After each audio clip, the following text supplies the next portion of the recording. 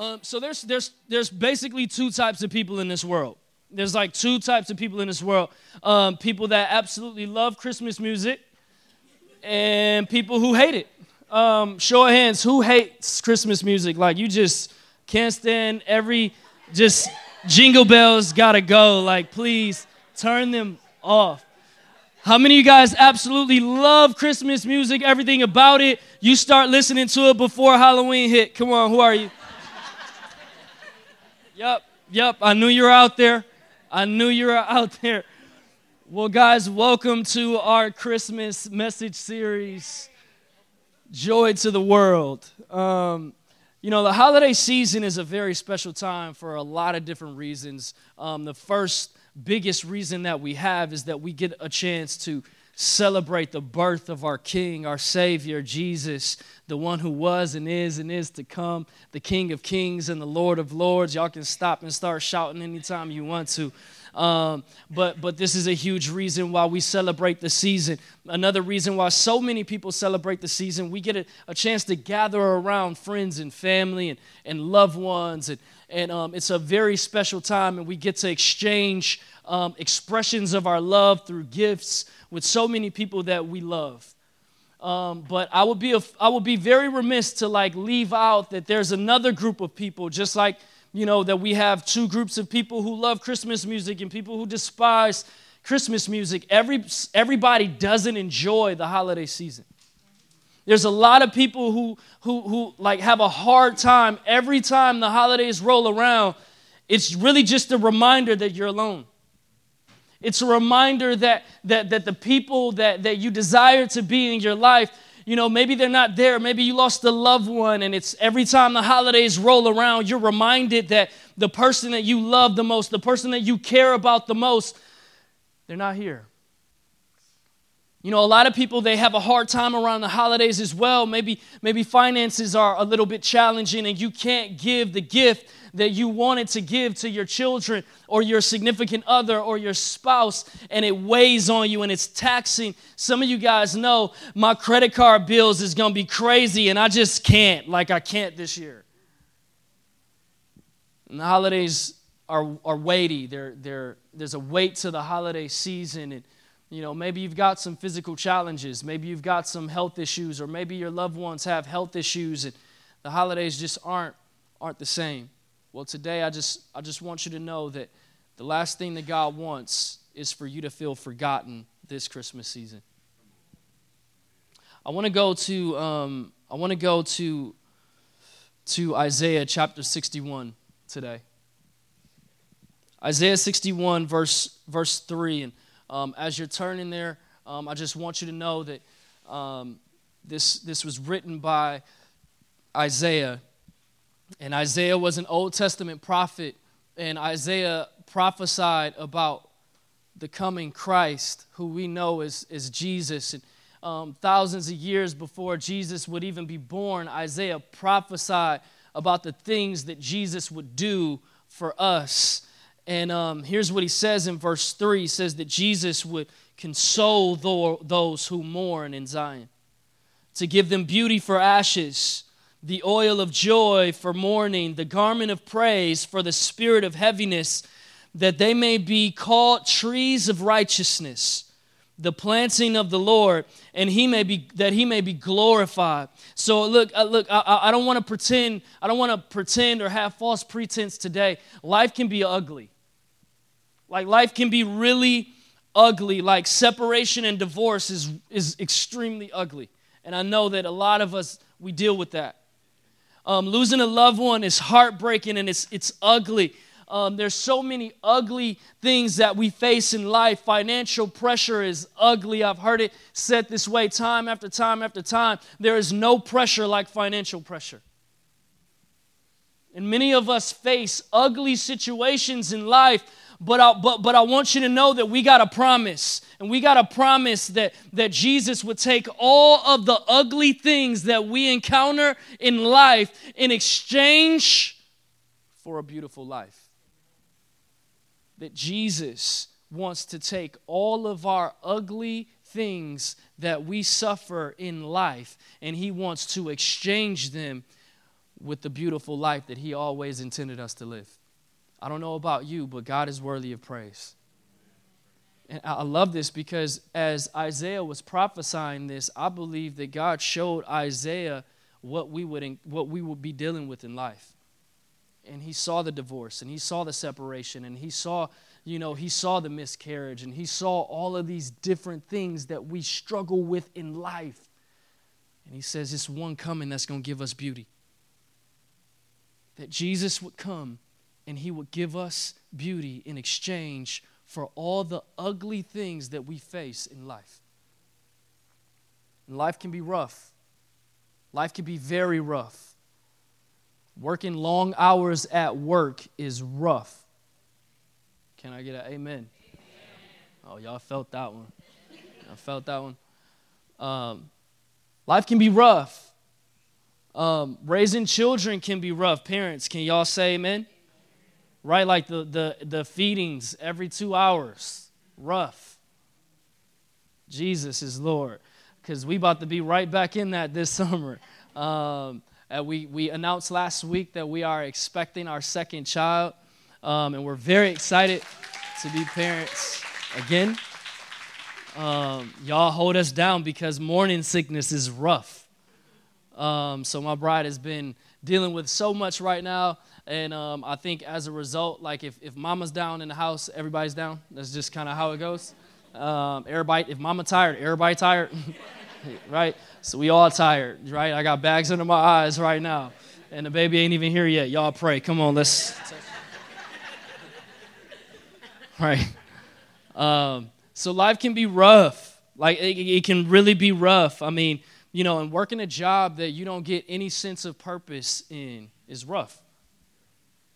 I won't ask by a show of hands, but I know by the Spirit of God that probably over half the room is working a job, and it is drudgery for you to go there every single day. I'm letting you know that is not God's best for your life. But we got a promise. We got a promise that Jesus would give us an oil for all the rough things that we face in life. Not just any oil, but the oil of joy. I mean, come on, like any essential oil people in the building right now? Come on. Show of hands, how many of y'all slinging it? Y'all selling it? Come on. How many of y'all diffusing it? Who diffusing it? Who rubbing it on? Come on, the bottom of your feet. Who's doing it? Come on. Don't be ashamed. Don't be ashamed. Some of y'all smell like peppermint coming in today. Lavender. Right? Just dab a little bit behind your ear. You'll be good. Your stomach, right? But look, I'm letting you know that whoever came out with essential oils, I don't know their names, is not the originator. Like Jesus is the originator of the essential oil that we all need. And he doesn't just want to rub it on us. He wants to fill us with it.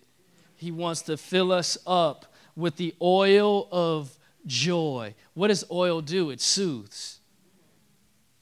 Come on, what rough area do you have in life? And Jesus came so that he can soothe every rough area in your life. What else does an oil do? It kind of makes it easier, doesn't it?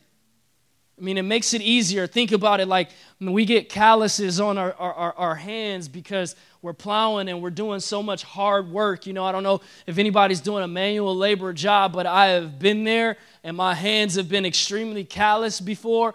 But I'm letting you know that if you get a hold of some good oil on your hands, it makes it nice and smooth. And Jesus wants to touch those rough areas in our lives, and he wants to fill it with the oil of joy. Come on, the oil of joy. And I believe that this message series and this message title is very prophetic, because I think that we're all dealing with areas that in our lives that have stolen away our joy. And I am letting you know that you are about to enter into a season of great joy. You are about to enter into a season of great joy. I'm going to keep saying it till somebody stand up on their feet, stretch up their hands, and receive it by faith, because your life may not be looking joy-filled right now, but I'm letting you know that if you turn your attention back to the King of Kings and the Lord of Lords instead of your situation, great joy will surround you. Great joy will fill your hearts. This is a season of great joy, and so we have a promise that God will give us an oil of joy. He'll give us an oil of joy.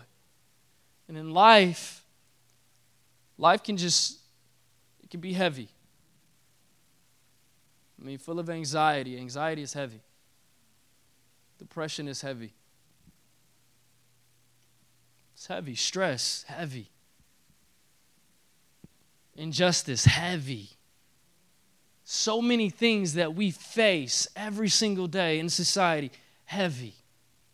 I got a news report earlier that there was a shooting in New Orleans.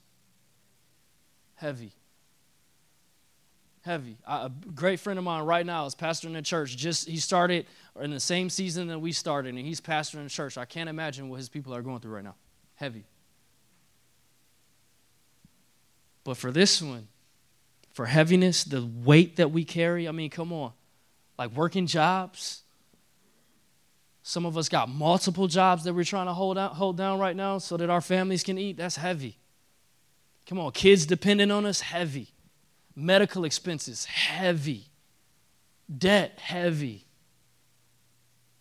It's heavy. Dealing with aging parents, heavy.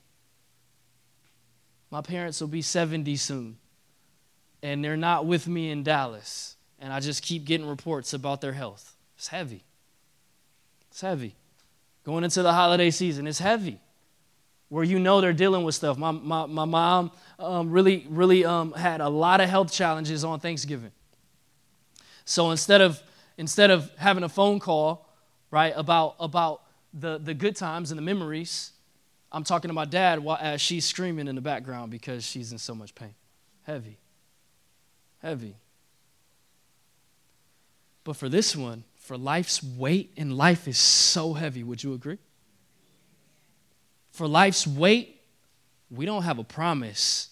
We got to praise. We don't have a promise for the weight. We have a praise that'll lift the weight. He says that he'll give us the garment of praise, watch this, for the spirit of heaviness. He'll give us the garment of praise for the spirit of heaviness. So let's really look at what praise is, because I think we've kind of lost this in our culture today, because society says that you're not happy until you have the next thing, but praise reflects the things that you already have.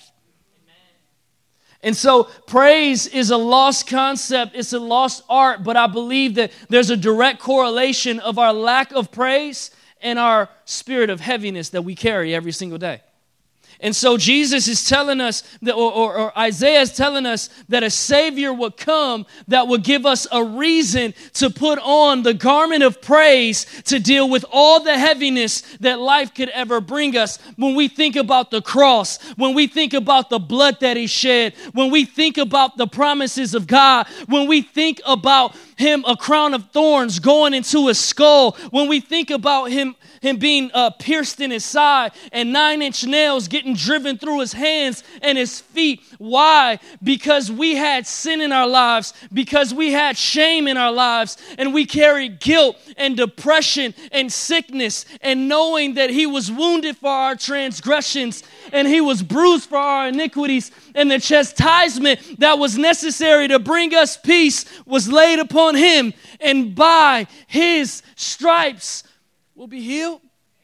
I don't know about y'all, but as I think about Him on the cross, Him lifted up on the cross causes me want to lift up my hands and close my eyes and say, thank you, God. You have been so good to me. I thank you for your constant love that you have towards me. I think about the peace, God, that you don't just bring us peace, you are peace. And I thank you that peace dwells on the inside of me, and peace calms my soul, and peace will guide me. And I thank you, God, for your joy unspeakable and full of glory. I thank you, God, for your love. And as we lift up praise to God, God lifts the weight off of us. We got to praise, church. We got to praise. And as we praise, we're reminded of the goodness of God. And if you could be reminded of the goodness of God, I guarantee you everything that was consuming your mind will be released. It's in your praise. That as you face hardship, your praise should turn up, not go down. Your praise should not be conditional. You should praise God through everything. That as you praise God through everything, God will be with you in everything. Come on, church. That if you'll praise God through everything, God will be with you through everything. Listen, God is with you on the mountaintop and He is with you in the valley. He will never leave you and He'll never forsake you. No matter how hard it gets, your situation never gets too hard for God. Somebody might want to text a friend that. Somebody might want to tweet that out because that was bars. I'm just going to say, like it was. Straight bars. Fire. Like God will be with you in everything. Nothing is too hard for your God. And this Christmas season, this season of impossibilities should be able to stir our faith and say, you know what? My God has been able to do the impossible. A virgin should not be able to give birth to a child. No, nobody should be able to give birth to God Almighty. But a virgin was able to give birth to a Savior. Nothing is impossible with God. And man, this isn't in my notes or anything, but I'm reminded of this, that God sent word to Mary. And Mary said, this don't make no sense to me that I'll be giving birth. Like, how is this possible? I'm a virgin. Like, I've never even done that. Me and Joseph are espoused, meaning engaged. We're not even married yet. And you telling me that I'm about to have, like, give birth to the God of this universe. I'm about to give birth to the Savior. How is this even possible? And I love it because she said, be it unto me according to your will. I wonder if that was our mentality when God tries to come around and says, no, I'm actually going to remove your burden, and I'm actually going to remove your depression. I wonder if our response was, be it unto me according to your will. I don't know how it's going to happen. I know I got this debt right now, and God is letting you know there is nothing impossible for me. I wonder if we would have the mentality, be it unto me according to your will. What could He do in your life? Because Mary didn't know how it was going to happen. Mary had no clue how it was going to happen, but she received the word of God. I'm letting you know it's in your praise. I'm letting you know it's in your praise, church. It's in your praise. Your healing is in your praise. Come on, your freedom, it's in your praise. So when you start your day off, don't grab your phone and look at all the troubling text messages and emails that you missed throughout the night. Nah, that can wait. Trouble gonna be here. Before I do any of that, I'm gonna lift up my hands and I'm gonna say, thank you, God, for waking me up with fresh grace and mercy today. Thank you that your mercies are new every morning. Man, because God ain't have to breathe no life in us this morning, but He did. Come on, man. God, I thank you that I'm not out here on these cold streets like so many people are who are in need. I got heat in my house. Thank you, God. Man. And as you make your way downstairs and you start getting ready for your day and you open up your refrigerator, man, thank you, God. Thank you that I actually have food in my refrigerator. Thank you, God, you've provided for me. Listen, your life may not be perfect. You may not be where you want to be, but you're not where you used to be. And because you're not, you ought to lift up your hands and you ought to say, thank you, God. And so God has given us a garment of praise. And so what do we know about a garment? Like a garment is clothes, so you got to put it on, whether you feel like it or not. All of us, thank God, are clothed today. Nobody came to church inappropriate. Thank you so much. This helps us out tremendously, right? But how many of us are walking around naked with our Thanksgiving? Because we haven't put on praise. All we're thinking about is what's not right in our lives. If you always focus on what's not right, nothing's going to be right. If you're constantly drawn to negative, your life will be extremely negative. If you're only looking for the negative, you'll only find the negative. But the moment, even if 100 things are wrong in your life and falling apart in your life, can you find the one thing that is right? And can you celebrate that God has produced that one right thing in your life? And as you begin to look for the right, your life will begin to align with the things that are right. It's kind of like, you ever like got a new car or something like that? And as soon as you get the new car, all you see in the road is that car that you just got? Anybody? Like, dang, like I thought I was the only one with this when I drove off the lot and like everybody got this car. Dang. Well, look, that car was always there. Like everybody had that car before you got it. The reason why you're finally seeing it is because you're paying attention to it. When you start paying attention to what God has done good, I'm going to leave y'all alone this morning. All right. So check this out. Psalm chapter 3, verse 3. It says, "But you, O Lord, are a shield for me, my glory and the one who lifts up my head." When life gets heavy, make no mistakes about it, God is the only one that can lift up your head. It ain't a man. It ain't a woman. It's not a substance. It's not a bottle. It's not a gift under the tree. The only thing that can lift up your head is God. He is the one that lifts up your head. God is the one that can lift the weight and the pressure of life. And if you've been trying to do life by yourself, I'm letting you know your head will remain down. God is the one that's going to lift the weight.